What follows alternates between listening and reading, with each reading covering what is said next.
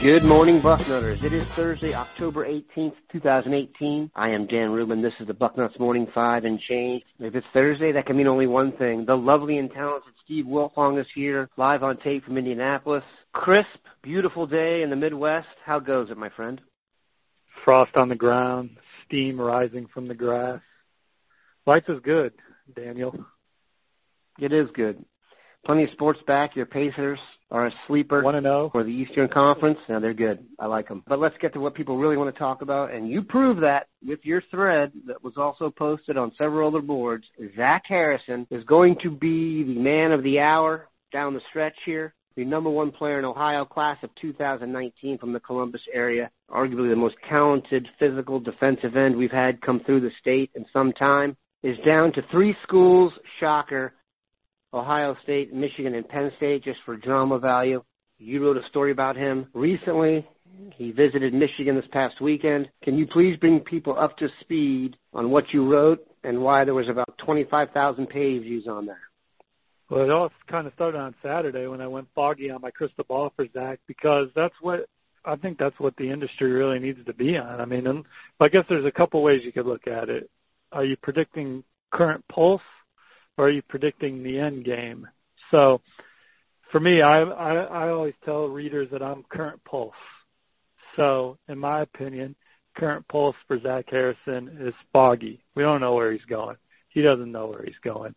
There's no behind-the-scenes leader that I can nail down. So I went foggy. I'm not mad at everybody else on Ohio State. I had the very first Ohio State pick a long time ago and bailed on it. Just to, foggy, I could see him going to Michigan and I could see him going to Penn State. And then on Saturday, a lot of the buzz out of Ann Arbor with folks that spent time around Zach was that Michigan and Penn State were in a better position. Now, that doesn't mean that those sources are right. I'm just saying that was the buzz out of Ann Arbor with folks that spent time with Zach Harrison over the weekend. I did some more digging on Zach early this week, and I'm buying that Michigan and Penn State have the edge for Zach. Do they have the edge for Zach's entire family? I can't say that. Do I know how the decision's going to be made amongst the family? Not sure who's the power, who holds the power, or how they're going to go about making the decision. And hell, maybe the intel's all wrong, but typically the intel's right. And so right now, I think Ohio State has to make up ground with Zach on the other two. I think Zach really has fit in with the people at Ohio State and Michigan, at Michigan and Penn State. He's very comfortable at those places, and I'm not saying he's not comfortable at Ohio State. This is just what I've gathered. Again, everything I'm saying could be inaccurate because it's not coming from the Harrison household. It's coming from people that have spent time with Harrison on college visits. And typically that info ends up being right. But, you got to take it all with a grain of salt also. Obviously, I pay a great amount of attention to what you and Bill report. But there's also kind of the overall vibe I get from being around recruiting for this amount of time and paying attention and yada, yada. I don't think he's coming to Ohio State, and I think he's delaying it because he doesn't want to deal with the crap he would get from Columbus area people for making the decision. I know everyone says he hasn't made his mind up yet. He may have not made his final decision yet, but there's not a doubt in my mind that he knows where he wants to go to school right now. Considering he's just going to get his football season over and then be off to college, he is in a position where he would never have to take any crap for it if he chooses one of the schools not named Ohio State while being a Columbus native. When do you expect the decision to come down? Obviously, that's been the moving target of all moving targets. I have no clue. I saw the dean was reporting that he confirmed that he wasn't deciding this week, but I didn't know who reported that he was deciding this week. I have no idea when Zach is going to announce. I wouldn't be surprised to see him pop up at more games. He was originally supposed to be at the Michigan-Penn State game per our Michigan insiders, and then he shows up at the Wisconsin game. So I don't know. Maybe he'll go back for the Michigan-Penn State game. Bill Bill has reported that he'll be at an Ohio State game, which I don't think that would surprise anyone. So I don't know. What I do think I know is true is that I think that Michigan and Penn State have made the biggest impression on Zach. I think it's very clear that Steve emphasized the word Zach there, because if you listen to the beginning part of the conversation, Steve also said this is a very tight family, and even from Bill, I don't think there's a real sense this far into the recruitment, like you said, of who's going to actually be the one pulling the strings, whether it's Zach, whether it's his mom, whether it's, his alter ego on his shoulder or something like that. Going to go down to the wire here. I almost feel bad for the kid, because even if he chooses Ohio State, there's going to be so much pressure on him to be a stud. There's no way he can come in and be that good that early to make up for all the hype. At this point, the hype is real. He's a terrific athlete. He's a great kid, smart kid, and has all the ceiling to be good.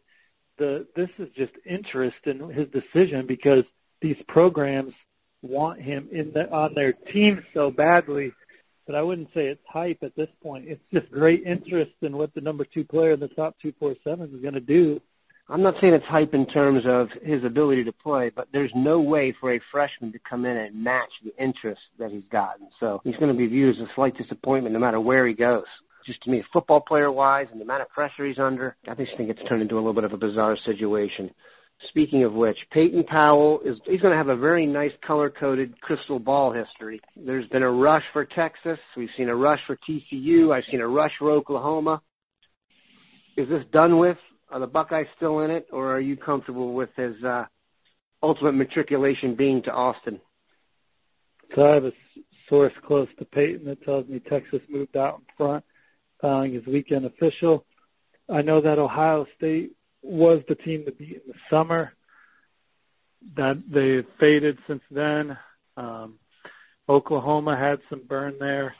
I was never on TCU. I went from Ohio State to Oklahoma to Foggy, and now I'm on the Longhorns.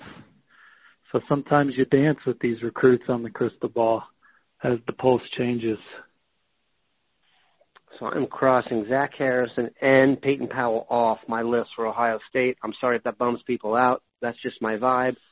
I could very much be wrong on both. Just gut vibes. Speaking of gut vibes, another one of your state's teams will take on the Buckeyes. Last weekend it was Indiana. This weekend, Purdue. This looks to be a decent-sized challenge given the conditions on the road at night. Biggest game ever for Purdue. What's your vibe on the Boilers? Well, I thought Ohio State would roll over Minnesota, and they didn't. I would expect Ohio State to play well on the road at night, having already playing one night game in an atmosphere. I mean, Ross-Ade will be a good atmosphere on Saturday, but it won't be like Happy Valley. So I think Ohio State's going to respond well and play well. I think Purdue will show that they can move the ball, but I expect Ohio State to pull away in this ball game at some point. Purdue's a year away at least. They're recruiting well. If they can hit on their top targets, Purdue's got a chance to be one of the fastest offenses in the Big Ten really quick by next year. But they're not there yet. But they will. I mean, Jeff Brom is going to put them in position to be successful on Saturday night, but I'm just not sure they got the Jimmies and Joes to get it done over 4 quarters. By the way, I realize I forgot about Minnesota there. I apologize to PJ Fleck. That was the game in between Indiana and Purdue. Yeah, the one thing about them that scares me is Jeff Brom is a bit of an offensive genius, and given the way Ohio State's defense is played, that probably calls for 20 points plus. But I agree, the nighttime and the vibe, hopefully Ohio State responds. I'll give you a 46-20 final score. What's your vibe on that? No, I can live with 46-20. I actually think that the game will never be in doubt, but on the scoreboard, Purdue will still be in it when the second half starts. There you have it, people. Run out to the betting lines. You've got the official word on what will happen. We'll keep an eye on everything here, including the Zach Harrison situation. Keep it locked to Buck.